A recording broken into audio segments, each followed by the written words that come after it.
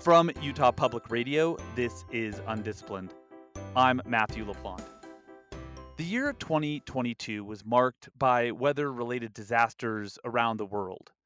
There were record setting floods in Malaysia and Brazil and West Africa. There was extreme drought in the Horn of Africa. There were heat waves in India, Pakistan, the Arctic, and Antarctic. There were intense wildfires in South America. There were violent storms in Southeast Africa and the Philippines, a huge tropical cyclone in Bangladesh, and hurricanes in North America. Researchers are growing increasingly confident in saying that the likelihood and severity of events like these have been increasing under global warming.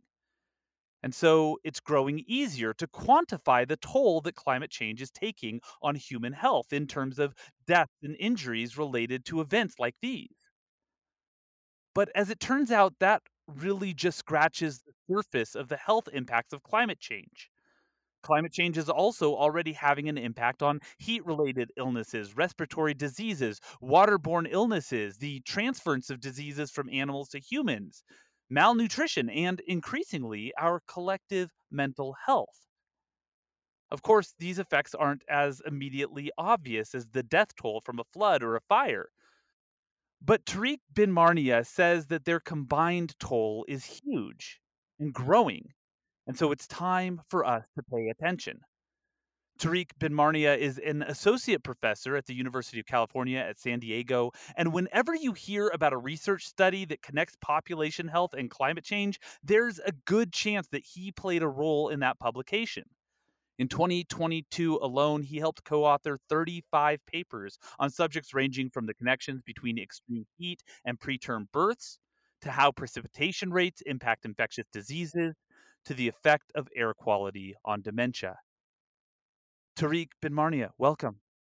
Hi, glad to be here. To start today, I thought maybe we could take a really simple association and demonstrate how the obvious effects aren't the only effects.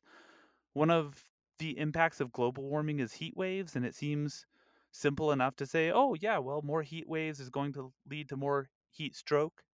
There are hundreds of heat stroke deaths in the United States a year, but you've pointed out that there are other health effects related to heat that claim tens of thousands of lives. Can you talk about that? So I think when we want to really understand the entire burden associated with extreme heat in the US and globally in general, it's important to understand physiologically what is happening and how when our body is exposed to extreme heat and the way our body copes with it, all of the consequences it may have.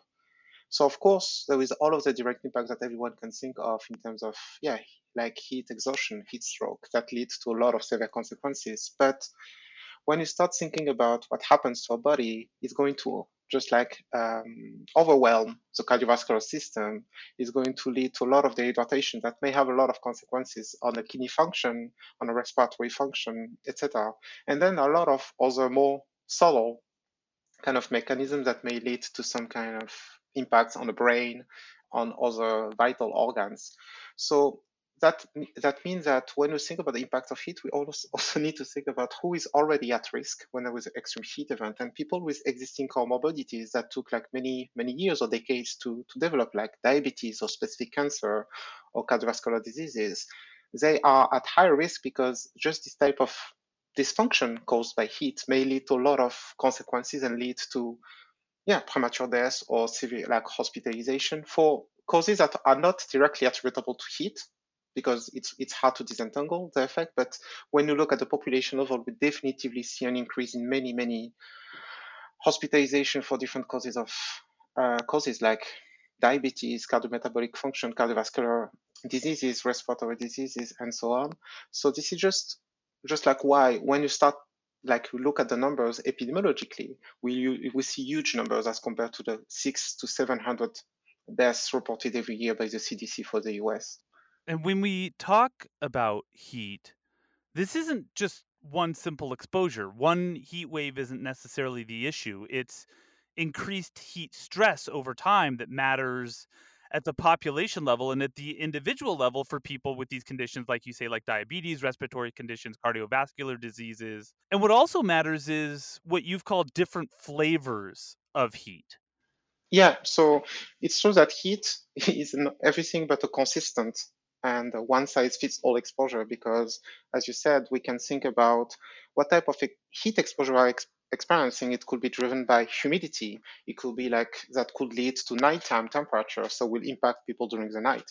It could be maybe a very long heat wave. But the seasonality matters as well. We can have an extreme heat event, like for example in Southern California, we have Santa Ana wind event that may lead to extreme heat event in the middle of December or January. So the seasonality matters a lot. And of course, it also like this concept of compounding impact, where you may have an extreme heat event in the middle of infectious disease outbreak. Could be the flu, could be COVID, could be other type of infectious disease. In other contexts, it could be in relation to vector-borne diseases, and that will also exacerbate the impact. So just yeah, definitively heat is everything but a one-size-fits-all exposure. You mentioned the Santa Ana winds. You were part of research that showed a pretty significant association in how the winds are changing under climate change and concentrations of particulate matter. Yeah, actually, like the links between Santa Ana wind or other types of downslope winds like Diablo winds in Northern California are not super connected with climate change per se, but there is just a bad coincidence that, for example, may lead to the wildfires in California to start and to be more prone to happen when the Santa Ana wind season starts in the fall, like September, October. And that is just like some kind of bad coincidence that lead to, yeah, Santana wind driving a lot of smoke and fine particles, PM 2.5, to the coast where most of the population lives. So this is just like a bad coincidence between how climate change is going to influence different types of precipitation and a precipitation regime to lead to more vegetation that will be drought and lead to more wildfire in a fall that just coincide with Santana wind. Unfortunately, this is really a bad coincidence. Hmm. You just mentioned precipitation. I actually want to get back to wildfire in a moment here because a lot of your research has been about that. But I do want to jump in right now with this question of precipitation because similar to heat, we can do sort of a similar exercise, which with first order versus second and third order results of changes to precipitation. It's pretty easy to see that extreme fluctuations in like monsoon rains can lead to deadly flash flooding. But when we combine that with an increase in the duration of the warm season and increased overall temperatures, we get an increase in vector borne diseases, especially those from mosquitoes. Is that right? Mhm. Yeah, actually, some. Okay, so there are two parts in your question. First, yeah, let's start by the vector-borne diseases and specifically the one that are driven by mosquitoes. So some mosquitoes and also the viruses, like we can think the most uh, typically the one that we can be concerned about in at least in the US would be about dengue, for example, that impact a lot like the southeast of the US and like a little bit of Southern California. Yeah, the mosquitoes and the virus really need specific temperature and precipitation condition. And without that, it won't be endemic. So it won't be just like happening and happening again in a similar place. But with climate change, this kind of ideal condition for the mosquito and the virus to survive enough just like to circulate in a population are going to happen and are already happening. So that's one issue in relation to precipitation because we have just like good condition or condition that become more and more ideal for these mosquitoes and the virus to survive enough. But then there is another precipitation issue, which is about how climate change is going to change the variability of and the type of precipitation overall. And this is what we experienced a few weeks ago in California. I think is a perfect example because we have a drought right now in the western US, but in the middle of drought we had floods, which is like seems counterintuitive, but that's totally normal, and this is a very good signal, or very kind of significant signal of climate change because we have on one hand less precipitation events, but on the other hand, when we have some precipitation events are extreme and are in the western US are driven by atmospheric rivers, but this kind of dual phenomena is the worst of both worlds, basically. because we have like less regular water just to have enough, like to kind enough, yeah, just like to like to deal with a drought issue. But on the other hand, when we have a lot of precipitation, it comes with like very drought soil that will not be able to absorb enough water, and anyway, that will lead to a lot of kind of cascading effect. So I think precipitation is a very good example to show how the like climate change can be very sneaky and complex about how it will impact like population health. Are there any health risks and diseases that might go the other way, like problems that would actually be mitigated? I mean, we don't want to encourage climate change, of course, but if things go one way, perhaps have you seen in any of your research where you look forward at the climate data, at the models and projections and go, "Oh, that'll create a less hospitable world for certain diseases and health problems?" Yeah, actually, one example, like is probably the easiest example. But again, this is not, it's not enough to justify to not do nothing. But I think cold spells and like the impacts associated with extreme cold, like in Northern America and in other places, is reducing because or thanks to climate change somehow, because we have less and less, we have like with climate change we have a shift in the distribution of temperatures, and we see less and less cold days. So less and less people are impacted by these cold extreme cold days in North America at least. So somehow this is a good news. But for my what I always say about that is that this is not like a kind of uh, it's not because the number of cold related deaths reduces that we are good, because it's not like an absolute balance with the heat related illnesses. So we still have to address like the increase in heat related illnesses, and it's not balanced by the reduction of cold related deaths. But this is just to give one example about some kind of positive aspect of how climate change impacts the temperature distribution.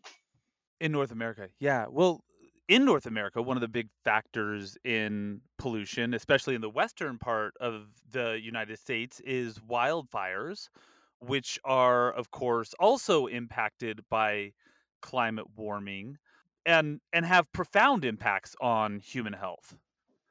Yeah, so now just like air pollution used to be in the Western US used to be a traffic and industrial, or in some places agricultural issue problem. It's not the case anymore.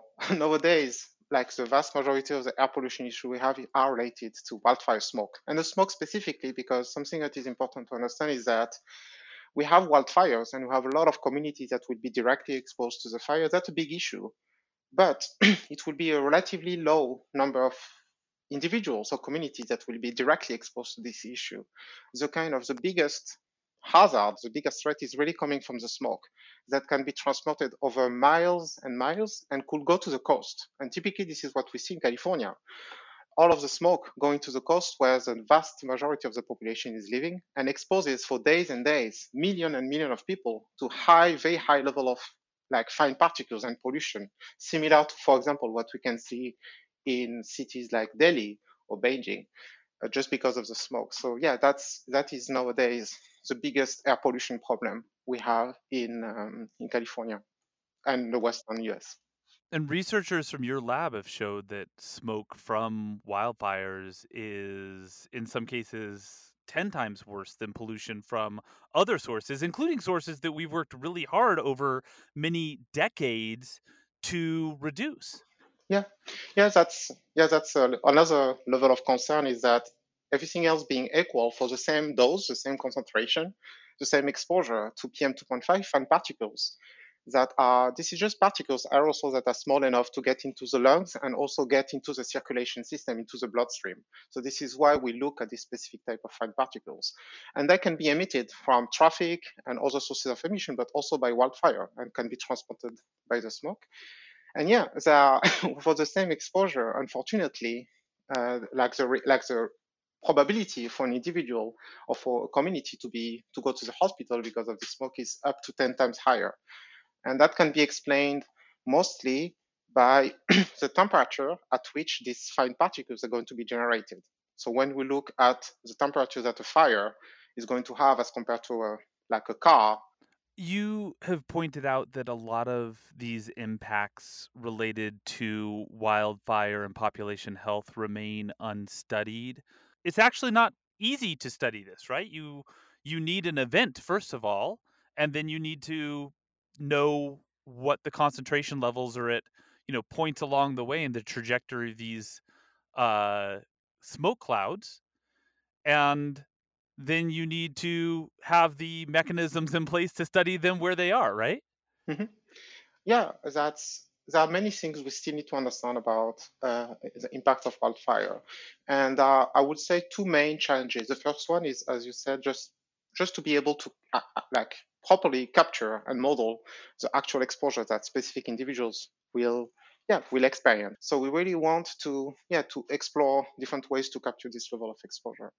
But the second challenge, which to me is the most important one, is that wildfire used to be a rare, like exceptional event, but we can't say that anymore. This is becoming a relatively common exposure, and now we, instead of try to understand wildfire or to try to study wildfire as an exceptional event and try to look at this acute and like exceptional outcomes, like being going to the hospital also for like a huge amount of wildfire for people with asthma, etc.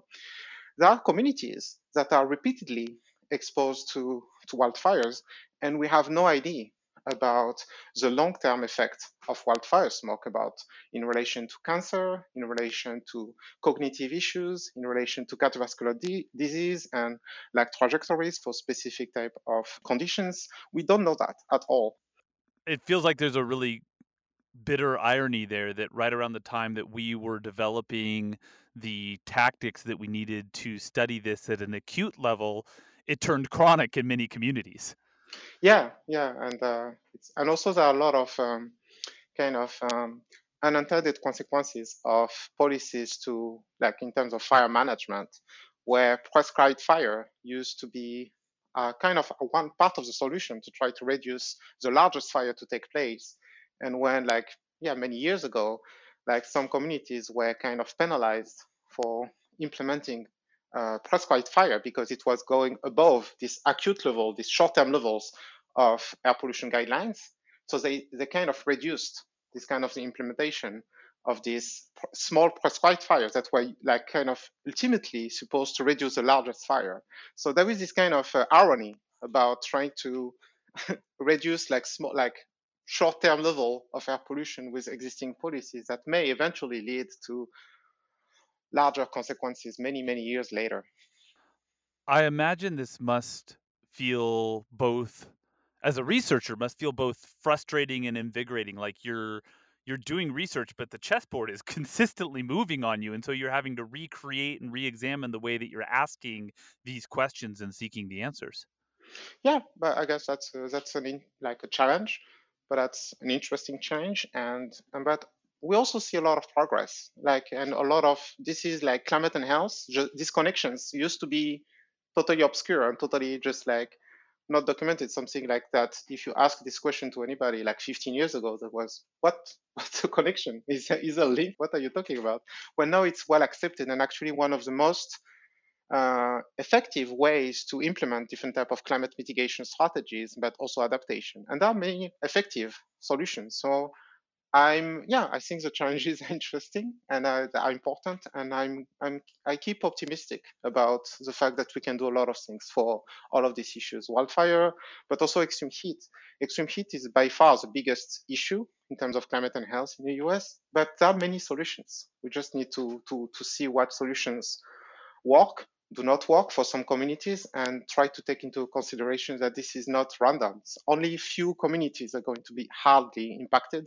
And let's talk about that because you have pointed out, as many researchers have now in this expanding body of research about the effects of climate change on population health, that the communities that are impacted, both in North America and perhaps especially globally, are not all impacted in the same ways. There are communities that are much more vulnerable to these problems than others.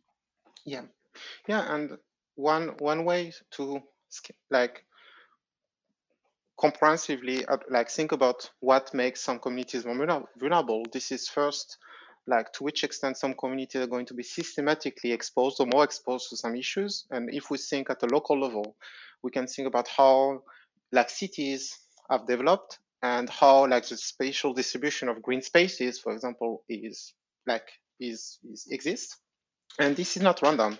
We will see that in most cities in the US, like the wealthiest neighborhoods have systematically the higher density of green spaces and less microheat island, so less temperatures. Even when there is an extreme heat day in a given city, some neighborhoods will be systematically more exposed. So that will be the first component. The second component is about what we can call differential susceptibility, that even like two communities exposed to exact same issue, they may not have the same consequences at all. And one for extreme heat, for example, one typical reason is a pre-existing the prevalence of pre-existing comorbidities, because of many reasons like lack of access to healthcare, the type of occupation, median income, etc., structural racism. There may be some populations that have like existing diabetes, cancer, cardiovascular diseases, and that is everything but random, and that will make this population more susceptible.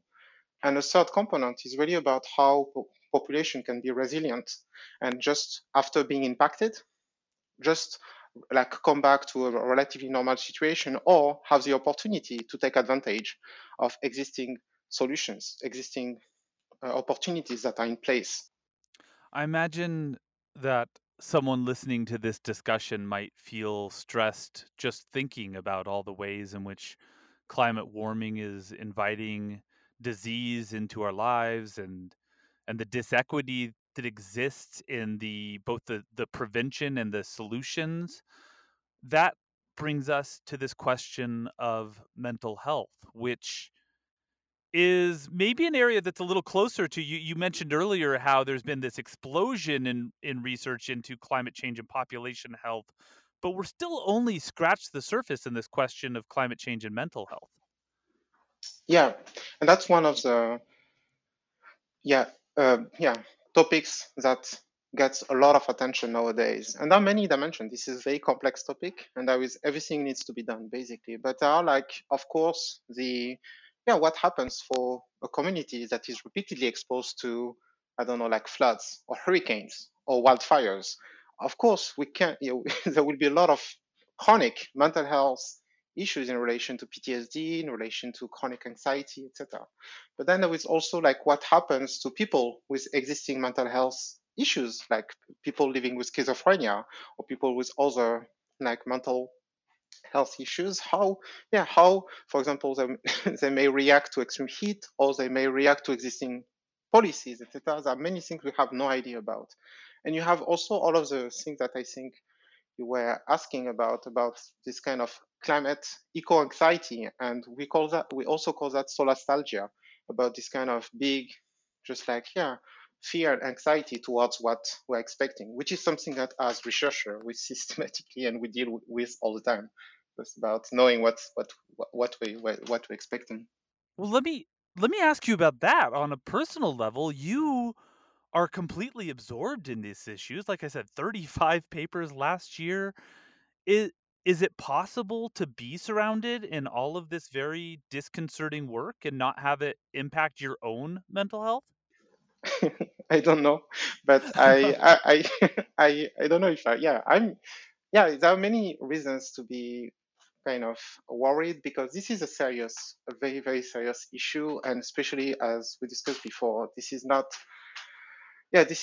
equal. And there are many, many like injustice implication. And that's something that is kind of, overwhelming. But on the other hand, I think this is better to recognize all of these issues as best as we can, and also to think about the solution, because just to keep optimistic, there are many solutions that exist, that many possible like things that we can do, and that also have a lot of co-benefits, a lot of just like advantages, because if we start thinking about how we can reduce like vulnerability of some communities toward extreme heat, like for example to try to take care of people living with chronic diseases or people living with mental health conditions, it's obvious that there will be a lot of co-benefits and advantages of that for the society in general, not just for extreme heat, but for the society in general. So to me, this is how I keep kind of waking up every morning, just to try to think about all of these possibilities of implementing adaptation policies that may have a lot of co-benefits for the society in general. That's Tariq bin Marnia. He's an associate professor at the University of California at San Diego, and his prolific work connecting population health and climate change has been recently published in journals including Environmental Research Letters, Environment International, and Environmental Epidemiology. Tariq bin Marnia, thank you so much. Thank you for having me.